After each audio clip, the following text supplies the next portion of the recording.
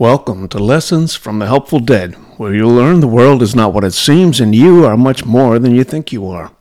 Here you'll learn about positive and reassuring messages from supposedly dead people whose main purpose is to help us. Find out what happens after we die, why we're here, how we got here, where we're going, and discover that you are really a powerful eternal spirit. I'm Dan Magadeni. At the end of the last session, I said I was going to change the format, and I was going to start choosing through the thousands of pages of Seth material, interesting concepts, and talk about them, and then let you do some thinking about them. I'm going to do that, but in the meantime, I decided, since we're going to rely so heavily on Seth for future discussions, that anyone listening really deserves to know a little bit more about the intellect and the quality of and the character of the person who spoke for Seth. In other words, Seth spoke through Jane Roberts, right? So just to give you an idea of the very high caliber of individual that Jane was, I will read the introduction that she gave to a book that was published in 1981, The God of Jane, a psychic manifesto.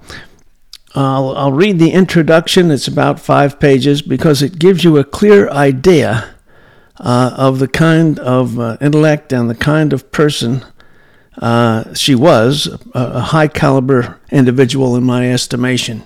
And you can make up your own mind.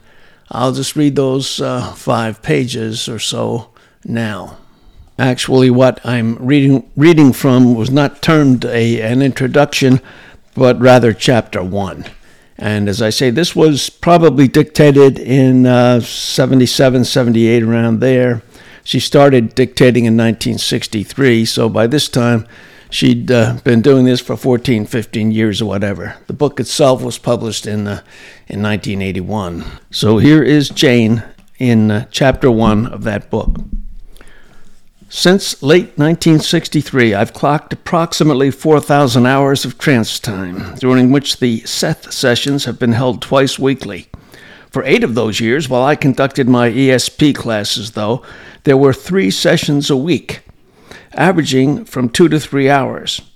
This estimate of trance time doesn't include other altered states of consciousness with which I've experimented, but represents only my regular schedule of speaking for Seth, my trance personality, through the years. The tally constantly rises, of course, as Seth continues to dictate his books and other material, so that now I have what amounts to a reliable, steady, alternate framework of perception and experience, a trance life. This framework presents its own body of data, its own hypotheses, and its own evidence, even as my normal state of consciousness does. What I learn at the trance level is transmitted through Seth's dictation, so that it becomes part of my ordinary knowledge. Though how much of it I may put into practical use at any given time is something else again, and a matter I'll return to shortly. My trance time is more concentrated than regular time. I'm not unconscious, but conscious in a different way, at another level, with a greater capacity for attention. Trance time presents its own rich blend of consciousness, a blend in which my own altered awareness is only one of the psychological ingredients. This state of perception has nothing to do with classical pathological dissociation, and its products, Seth's 5 books, display a highly developed intellect at work and give evidence of a special kind of creativity. In those trance hours, I, quote, turn into someone else. At least I am not myself to myself. I become Seth, or a part of what Seth is. I don't feel possessed or invaded during sessions. I don't feel that some super spirit has taken over my body. Instead, it's as if I'm practicing some precise psychological art, one that is ancient and poorly understood in our culture. Or as if I'm learning a psychological science that helps me map the contours of consciousness itself. Not that I'm doing as well as I could at this endeavor, but after all this time, I'm finally examining the trance view of reality and comparing it to the official views of science and religion. To say the least, those views don't agree. My own trance experience shows me that normal consciousness is just one focus of many alternate and natural ways of perceiving reality. For example, usually we use our consciousness much as we use an automobile, going along at ground level, past blocks of ours, traveling along a rich but cluttered highway of sense perceptions, where the scenery is more or less shared by everyone else on the same road. And I operate at that level much of the time. In a Seth trance, though, it's as if the automobile turns into an airplane, or sometimes a rocket, lifting off, rising above the normal routes of perception, leaving the runway, and mind sailing, M-I-N-D, mind sailing above the highways with their traffic jams, detours, and other obstructions. This takes practice. That is, it does if you want a steady rise and a dependable vehicle. Then you can afford to look around and view the usual landscape from a higher perspective. You can put your airplane on automatic pilot, turn your attention to the atmosphere through which you're traveling, and try to identify and understand the mental phenomena that appear in the skyscape of the mind. We aren't really talking about physical vehicles of course, but about consciousness and its motion. No normal automobile turns into an airplane, for example. We have to get out of the car first and then into the airplane. And I get out of my usual mode of consciousness and into another. This is almost always an exhilarating experience, like riding some perfect, gigantic ninth wave of energy, knowing exactly how and when to jump in, and feeling absolutely safe and supported even when embarked upon such a strange psychological flight. But the energy and power of this wave carries me above and below usual reality, sweeping me into contrasts that are microscopic and macroscopic by turns. In this analogy, Seth is that ninth wave of energy, an energy that is aware, unique, individualistic, and yet endowed with all of the general characteristics of energy itself, as if his consciousness rises like some super-real mental creature from the tidal waves of a primal ocean of energy, so that he is himself and yet a part of a greater reality. And by prearrangement, I wait by the shores of my own private mind until I sense the approach of that psychological surge. Then, throwing off the clothes of my usual consciousness, I mentally jump in, striking that wave at a certain point and making an intersection with it that results in the phenomenon of Seth as he appears in our sessions. Now, such a trance is private, but it's hardly lonely.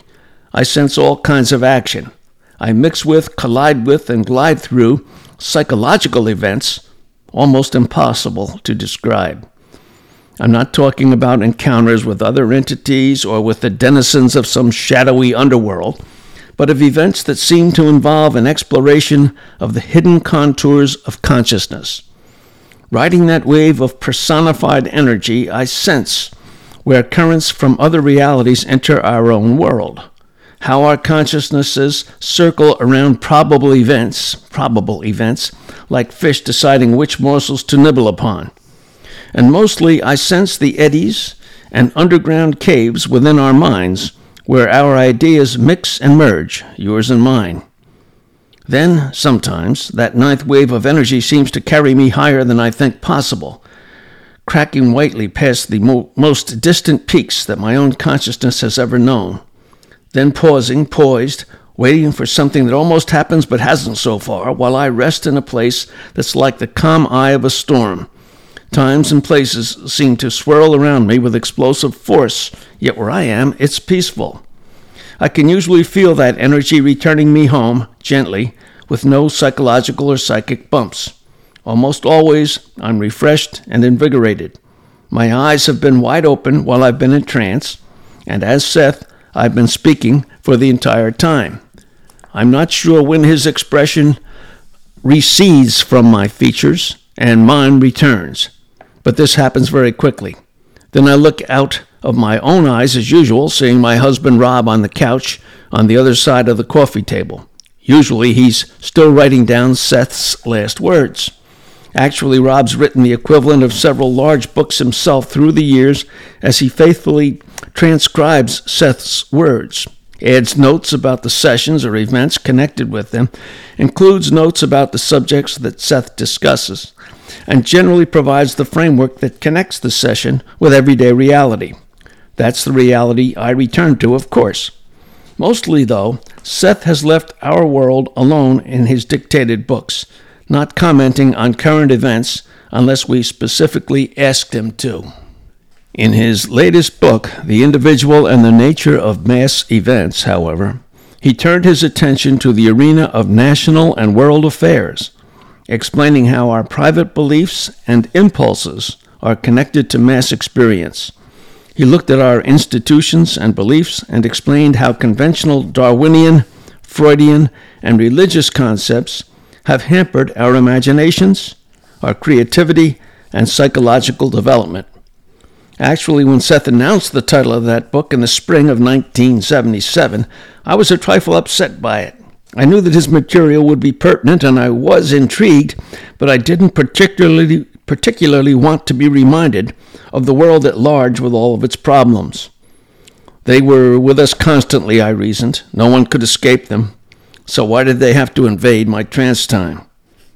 I forgot that my questions about that same world back in 1963 were partially responsible for the beginning of the Seth sessions, for certainly they answered my need to find a greater framework from which to understand a world that seemed to glory in chaos.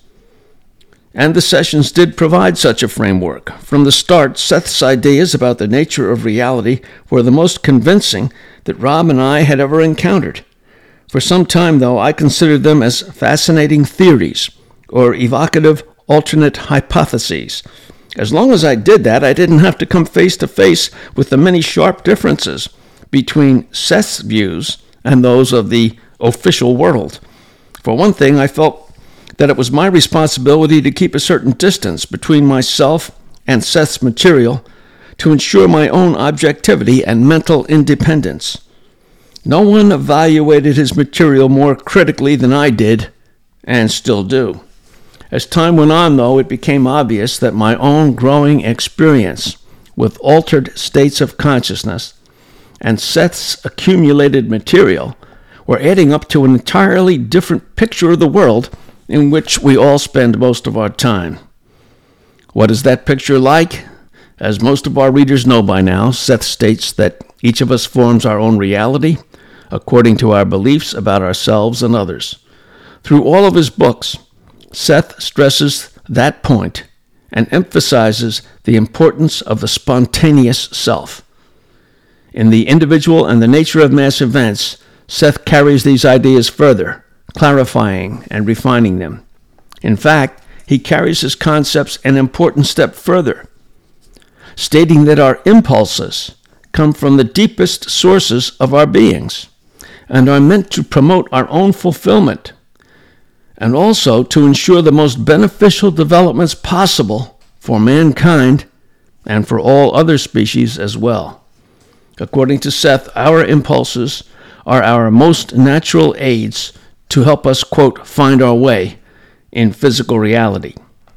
In Mass Events, he describes our impulses as emerging from an innate, profound knowledge of the probable shape of events for the entire planet. Though we aren't consciously aware of those implications, Seth states that we are, quote, impulsively aware of the best possible future events. And our impulses are meant to lead us toward those areas of development best suited to our individual and collective good. Actually, Seth began to explain these ideas in some private sessions when he introduced Framework 1 and Framework 2, just after he began Mass Events. Framework 1 is the usual reality we're used to, and Framework 2 is the creative framework from which the ordinary world emerges.